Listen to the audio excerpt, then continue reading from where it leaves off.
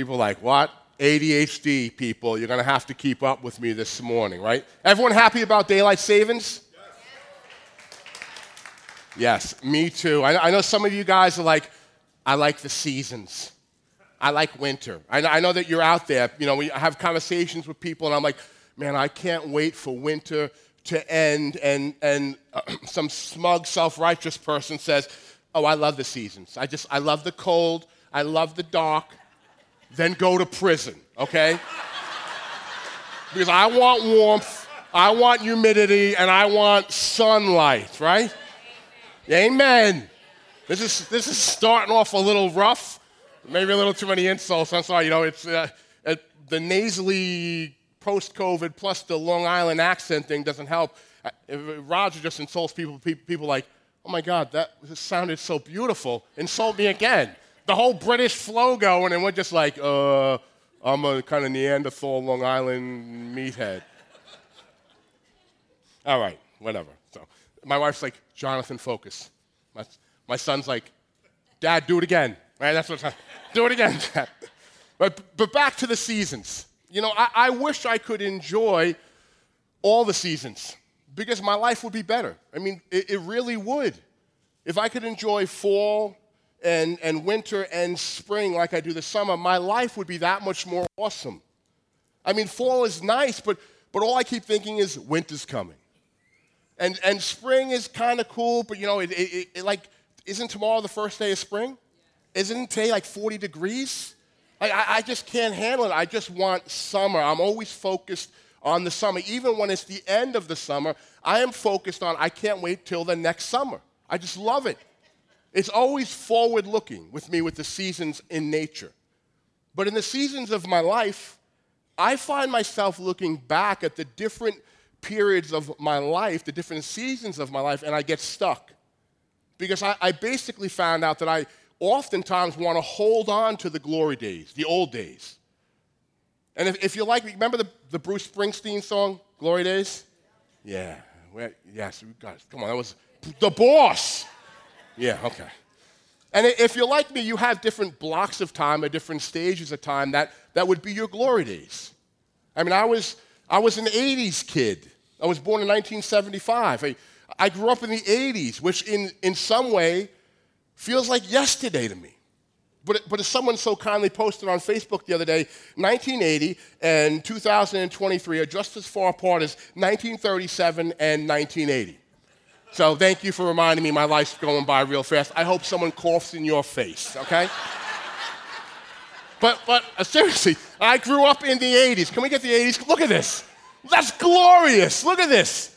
I mean, look at, oh my God, Back to the Future. This is incredible. This is what I grew up in, and many of us did. The 80s, in some aspect, they were incredible. The loudest, most gloriously tacky decade known to mankind, and it was spectacular. MTV, Headbangers Ball, skateboarding. Can we get Tony Hawk skateboarding? I mean, just ripping it. I loved this guy as a kid growing up. The 80s were insane. Yo MTV Raps. I mean, I just loved it all. BMXing. And probably the greatest TV show to ever cross the screens of those, remember those 90-pound boob tube TVs we all had? Miami Vice. Yeah, oh, all the girls are like, oh my God. Yeah, oh, look at it.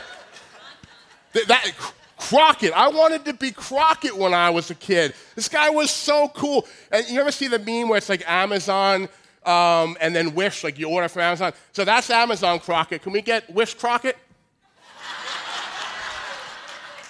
That's me. That's the Wish Crockett. That's me at 12 years old. The only person in the 80s, black or white, with an afro. Me. And that's because my mom is 100% Italian, and cutting my curls would have been some mortal sin against the Italian curl curse or something. I don't know what it was. All I heard growing up was, your hair is so beautiful. And it was always from a 50-year-old or older Italian woman, and that should have been the cue to me at 12 to cut my hair. But these were the glory days. The 80s for me were incredible. Riding my bike everywhere, being out to dark. I mean, I loved it. Another time period for me, what I would consider my glory days, was up until probably 8 or 9 years ago, from 25 to 40.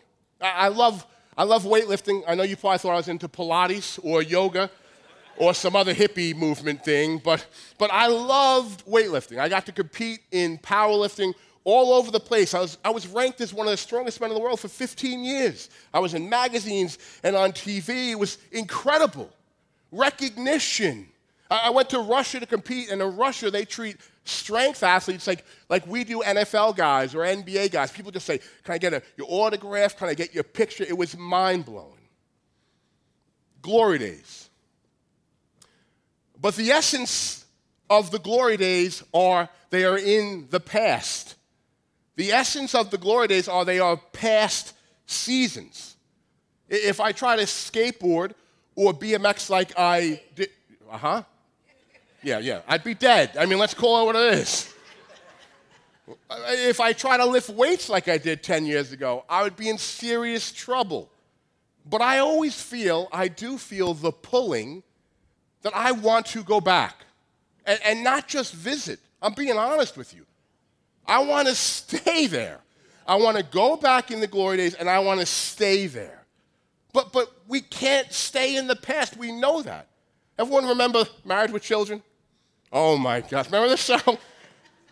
What's crazy is when this came out, this was like the edgiest show on television. And if you watch it now, it's like, is this a Nickelodeon program? Right? Compared to what's on TV now. But you guys remember Al Bundy, right? He didn't like his wife much. He hated his job. His kids got on his nerves. But what he longed and loved? The glory days. You guys remember he was the Polk High School, scored 4 touchdowns in the championships game. I mean, he lived all that push of the show. It was a comedy.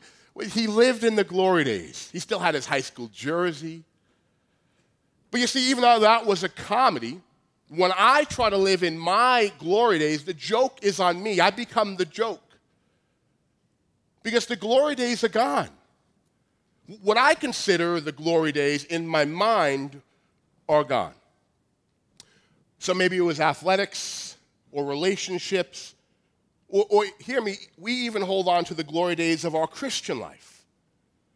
When we first got saved, or we went to some special prayer meeting, and we just had a season where we thought everything in our Christian life was just hitting for us spiritually. You were kind. You were patient. You weren't angry at people for coughing in your face and giving you COVID, right? You forgave them.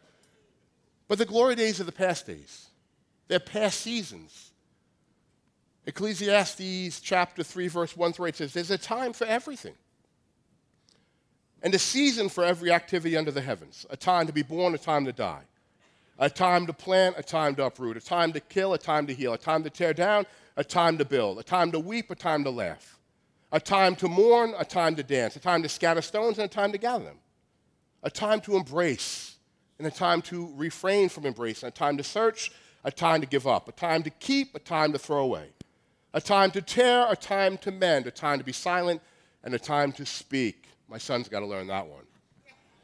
A time to love, a time to hate, a time for war, and a time for peace. You see, what I'm learning is that when I'm stuck in the glory days, it's not just saying those days were incredible, because they were incredible periods of my life. But what I'm really saying when I'm stuck there, when we get stuck there, what we're really saying is those days won't ever come again. You know, we hear all the time, Roger always hammers, and I love it, and I applaud it, the best is yet to come. But honestly, I think there's sometimes when I get stuck in my glory days, I don't think that's true for me. I think maybe the best has left me in the past. It's gone. It's not coming for me again. And so I applaud and I think about it and I smile and I say, praise God. But then I say, wait, is that true for me? Or are my best days behind me? And really, what is it when I think that? What am I thinking? What am I saying about God? There's a story in the Bible about a certain city, you may have heard of it, Sodom, Gomorrah, an affluent city, a city also loaded with immorality and sin. But there was a godly man that lived there, Lot, and his family. And God's going to destroy the city because its sin had become so great before God. But in Sodom and Gomorrah, Lot's family thrived. Most scholars believe that Lot had some type of high social standing in the city, that he probably made a good living. They made good money in the city. And we pick the story up in Genesis 19. And with the coming of dawn, the angels urged Lot, saying, "Hurry, take your wife and take your daughters, or you'll be swept away when the city is punished." When he hesitated, the men grasped his hand and the hands of his wife and of his two daughters and led them safely out of the city, for the Lord was merciful to them. As soon as they had brought them out, one of them said, "Flee for your lives. Don't look back and don't stop anywhere in the plain. Flee to the mountains or you're going to be swept away." But Lot said to them, "No, my lords, please. Your servant has found favor in your eyes, and you have shown great kindness to me in sparing my life, but I can't flee to the mountains. This disaster is going to overtake me, and I'm going to die. Look, here's a town near enough to run to, and it's small. Let me flee to it. It is very small, isn't it? Then my life will be spared." He said to him, "Very well, I'm going to grant this request to you. I will not overthrow the town you speak of, but flee there quickly, because I cannot do anything until you reach it." That's why the town's called Zoar. By the time Lot reached Zoar, the sun risen over the land. Then the Lord rained down burning sulfur on Sodom and Gomorrah from the Lord out of the heavens. Thus he overthrew those cities and the entire plain, destroying all those living in the cities, and also the vegetation in the land. But Lot's wife looked back, and she became a pillar of salt. His wife became a pillar of salt. We don't even know her name. And a lot of scholars will say, well, it's because she missed and wanted sin. That's why she looked back. And it's used in the New Testament to warn us as Christians of looking back on our old sinful life with desire. And yeah, that's true. But I think there's more to it than that. Because I think, and I know that Lot's family was living in that time. That was a glory day period for them. They had money, they had prestige, they had social standing. And Lot's wife wanted to stay because she didn't want to let go of that. We're not told Lot's wife was engaging in sin in the city. Matter of fact, it says one of the angels took her hand as well to lead her out. But she didn't want to move on. She was emotionally stuck. She had it good in the city. And what that says about her and what that says about me is that oftentimes, I'm going to be honest with you, I say I trust God, but I guess sometimes I don't trust God. I trust God for my salvation, yes. I trust God that he is loving, yes. I trust God that he wants everyone to know him, yes. But maybe I don't trust God to believe that he's going to move me on to anything that's going to compare to what once was for me in my glory days. I think that my glory days were my best days. Lot's wife thought that what was behind was the best. And God's not going to do it again. And so I'm just going to hit on 2 quick points this morning, just 2. They will be the most outrageous points you've ever heard in a sermon, so they will stick with you. You'll think I'm a moron, possibly. That's okay. You'll remember the points. Remember, this is a little reminiscing. We're talking about the glory days. Some of you won't even know who these people are, but you'll have to ask your parents or grandparents. All right, so two reasons we get stuck in the glory days. Number 1, we think God is like Zsa Zsa Gabor. Can we get Zsa Zsa? Zsa Zsa! Zsa Zsa Gabor. Okay? I told you, we're reminiscing here. Follow me. I know I have ADHD, but follow me. I promise it's going to make sense. Zsa Zsa Gabor, she was a socialite, an actress. She was a Kardashian before the Kardashians, but with class. Okay?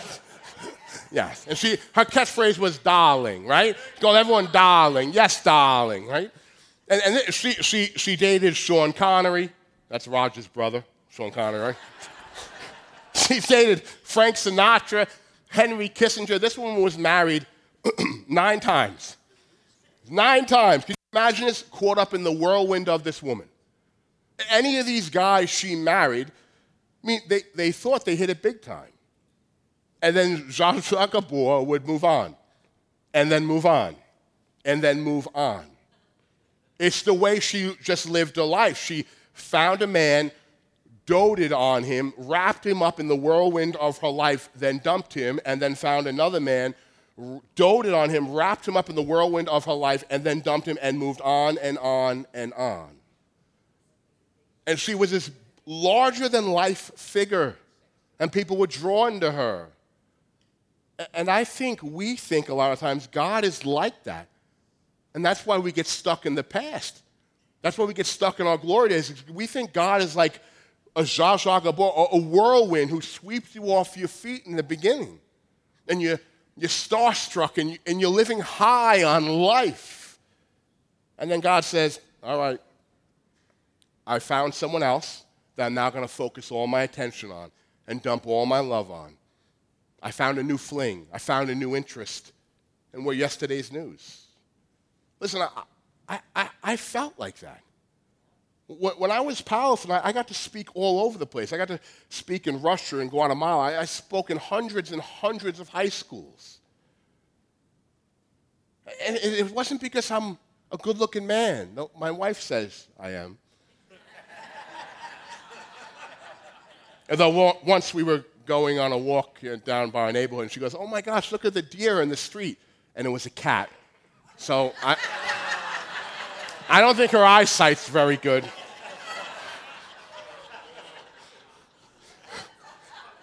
But I was, by the grace of God, I was on the 700 Club and the Praise the Lord program, and millions of people, all because of powerlifting. And I felt like I was God's darling. I felt special. I was doing all these incredible things, and now I'm beat up. I mean, 2 years ago, we were playing tag, T-A-G, as a family.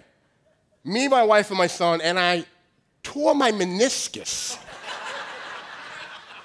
Playing tag, not squatting 1,100 pounds, playing tag on a playground. Pathetic. You know, people would say, what do you do? Oh, I compete in powerlifting. I'm ranked one of the best guys in the world. Like, oh, that's awesome. And I was like, what do you do? I'm like, I paint houses. They're like, oh, cool. Can I get a discount? It's like, yes, it doesn't have the same weight to it, literally. And it's no wonder I get stuck in the glory days. Because those times felt so amazing. And in that time, I felt God was doing something huge through me. But now I feel like he's like a Zsa Zsa Gabor, maybe. He's moved on. I'm yesterday's news. I'm yesterday's fling. I'm yesterday's focus. You see, when I think like that, I don't just dishonor God. I actually think, now, God is God, so God gets his plan and work done. No doubt about it. But I actually think when I think like that, I temporarily sideline myself from what God's trying to do in a new way. Why? Because I'm not looking forward in anticipation. I'm looking back.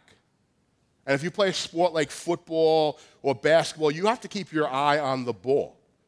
Because if they throw a ball to you, if they pass the ball to you and your eye's not on the ball, it hits you in the head. You got to be ready. You got to be ready to make the play. And if you're not and you don't catch the ball, the fault isn't the quarterback's, the fault is yours. And when I get stuck on my glory days, the fault is mine. Because I'm looking back saying, man, those days were awesome. And God is trying to do something new. Revelations 21:5. He who was seated on the throne said, I am making everything new. He said, write this down, for these words are trustworthy and true. You know, we are, as Christians, in a new covenant, not an old covenant. The old covenant was, if you achieve certain spiritual status points, then God will do this.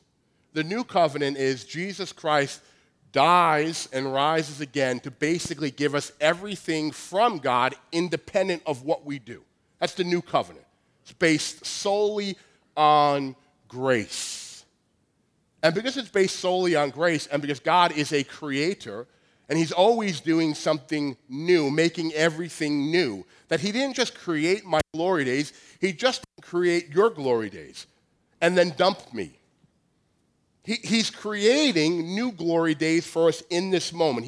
He's not fickle. He's not just stuck on one or two superstars on the team. We are, the Bible says, the apple of his eye, each of us. We are part of the rhythm of his heart. We are the driving force in his love. We are. And in this moment, what he's doing is he's giving us something new. He's creating new for us, new glory days in this moment. And while we are enjoying them, he's already preparing in the future the new set of glory days. But we have to be forward thinking to kind of appreciate and to receive that. Because if we're looking back at the old days saying, oh man, I remember that time and I went on that special prayer retreat and I felt so close to God. And all I'm doing is looking back, and God's like, I'm about to create something here for you. I need you forward focused. Because I am a creating God. I am a creator God. And I make everything new. And he's creating new possibilities for us now that are not second best to what we experienced in the past. If that's the way God works, then God's not God. He's a one-trick wonder. And someone who rises from the grave and conquers death is not a one-trick wonder. He's a king. He's God supreme. And I think we applaud and praise his saving effects in our life, but we often neglect what he wants to do for us in the day-to-day of our life. As Roger says, the best is yet to come. Because God is creating new. He's forever, faithfully creating for us new glory days, and he's doing it with the same passion he had. He's not moved on. He's not tired of us. He's creating new now. Are you going to look back on the old with longing, or are you going to be in anticipation waiting for God to give you new now? The second reason I think we get stuck in the past in the glory days is we think we are like Milli Vanilli. I told you, you will not forget these points ever. The youngsters in the room are like, who are these people you're talking about? Don't worry, kids, they're from the American Revolution. They were in the boat with George Washington. Look it up in your history books. Milli Vanilli, most of you remember them. Girl, you know it's true. What was that? Oh my gosh. Woo, okay. Can we erase that from the recording? Girl, you know it's true. That was beautiful. That was good. We're stepping up. I like this. I like this. Right, they took the music world by storm. They had the looks, they had the charisma, but apparently they did not have the voices. Right, so these two poor young guys, they were young and they were poor, Fab Morvan and Rob Pilatus. They meet a music producer, and the music producer's like, man, you got the look. And here's a song. I want you to listen to this song. Listen to it. What do you think of the song? It was Girl, You Know It's True. The producer plays it for them. They're like, that's an incredible song. The producer says, can you sing it? They said, we can sing this song. So they try. They cannot sing it, obviously. And he's like, all right, here's what we're going to do. We're going to brand you, and we're going to put a clip on the back. You're going to lip sync. You're just going to lip sync everywhere, and we're going to tell everyone you are singing this song. And they won a Grammy Award for Best New Artist. They became one of the most popular acts in the late 80s and early 90s. And then it all starts falling apart. A MTV live music performance. And this is what happens. They're singing Girl, You Know It's True, their hit. And some of you remember the playing starts to skip. It's Girl, You Know It, Girl, You Know It, Girl, You Know It. And they're on stage live. And this is what Rob Pilatus says. He says, I knew right then and there it was the beginning of the end for Milli Vanilli. That was a very astute observation. He says, when my voice got stuck in the computer and it just kept repeating and repeating, I panicked. I didn't know what to do, so I just ran off the stage while it's still saying, Girl, you know it's, Girl, you know it's. Oh, my God. They had to give back their Grammy Award. They tried to release an album like a year or two later. They sold 1,000 copies worldwide compared to millions of copies, right? And then this is the sad, obviously, Rob Pilatus dies of a drug overdose years after this. Their life was shattered. I mean, could you imagine being these guys? Because here's all this fame and oh my gosh, everyone wants to talk to them and write about them and interview them. And all along, the stress and the anxiety know that they're waiting to be found out as frauds. You see, for them, their glory days, they would never come close to that again because it was built on a lie. It was a fluke. They didn't have the talent, and because they didn't have the talent, it could never be duplicated. And oftentimes when I say I get stuck in my glory days, I think it's the same reason somewhat. Because I think maybe it was just a fluke, it was a scam. I mean, I'm not going to come close to that again because the issue is me, and eventually you're going to find out the issue is me. I'm never going to have a run like I did. Or maybe spiritually I had a good run of like the spiritual disciplines. I was reading my Bible a lot, coming to church a lot, tithing regularly, and that just was like really incredible. And I would listen to Roger pray or listen to someone else pray, and I would pray like they prayed. I was like, all right, they're praying like that. Let me pray like that. And then I feel like my prayers are getting answered.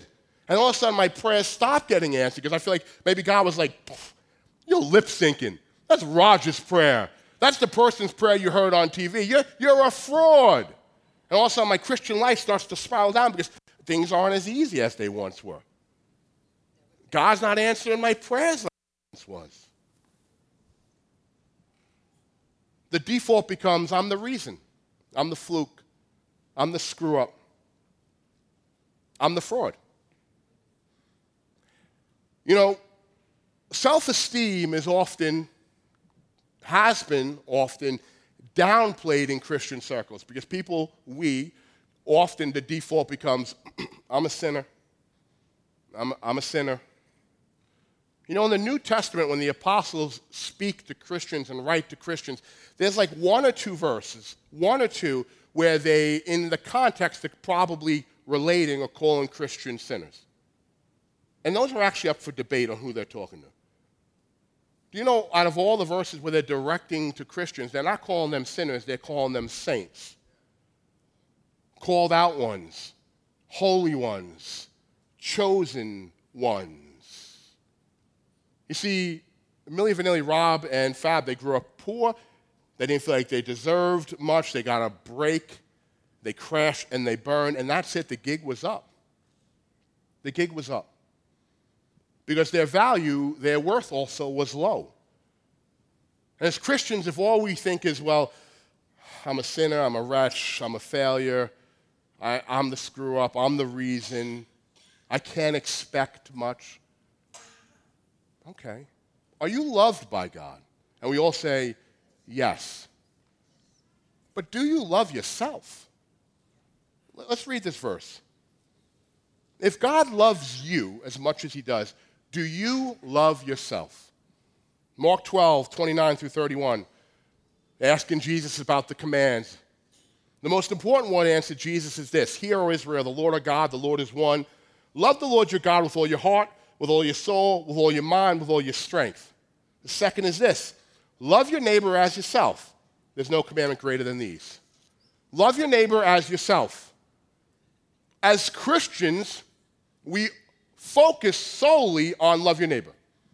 But Jesus is saying implicitly, love your neighbor as you love yourself. He's expecting you to love yourself.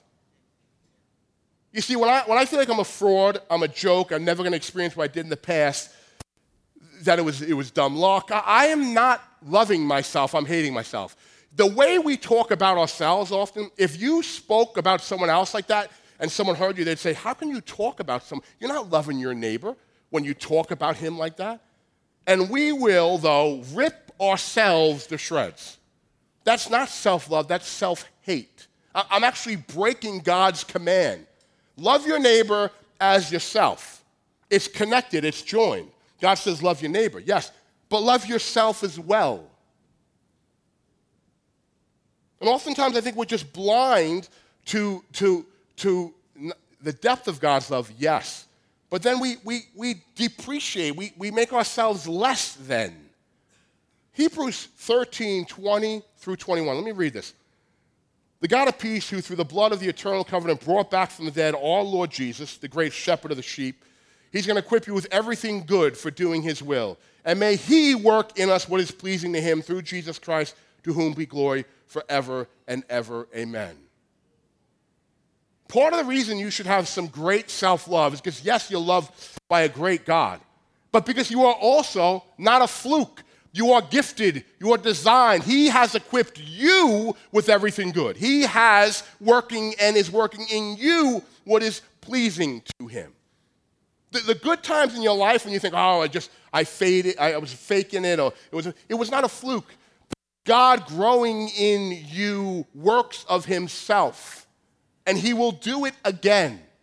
This is an incredible story that kills me. 1800s, there's this French artist, and the guy is poor. And he lives in a little cottage, and he paints every day. And he paints in the same shirt every day. He wears the same shirt every day. He paints in this little cottage. And one day, French royalty, is coming through the village, and that day he's painting right outside the front door because he's painting the front of his house. And the French royalty guy stops and says, "This is incredible. This is the most incredible work of art I've ever seen. I want to buy it off you. I mean, you are the most gifted, talented artist. This is mind-blowing. And I want to send back others from the royal family. Will you paint more works for us?" He sells this at an astronomical price. He actually uses some of the money for himself, gives a lot to the local town. About a month later, another royalty family member comes, knocks on his door, and he doesn't open the door. And they're asking, "Where's the artist?" They're like, "Oh, he's out in the woods," or the whole town's making excuses for him. A month later, someone else comes, royalty, wants to buy one of his incredible paintings, excuses while he's not there. Basically what happened was this guy was painting in this shirt, and when he had sold the original painting, thieves came after and they stole some of his money. They also stole some of his clothes. And they stole his shirt that he painted in. And so this guy kept painting. But because he didn't have his lucky shirt, he wouldn't show any of the paintings to the royalty. He wouldn't attempt to sell it because he said, "Surely the reason I painted this one so well that they love was because this piece of what I had was helping me. It was lucky." And the guy died. 20 years later, died. Royalty finds out. They come to his house. They go inside of his house. And what they find, this is heartbreaking. They find masterpiece after masterpiece. One drawing, one painting more beautiful than the next. That this man never showed anyone because he had no self-love or confidence in his ability.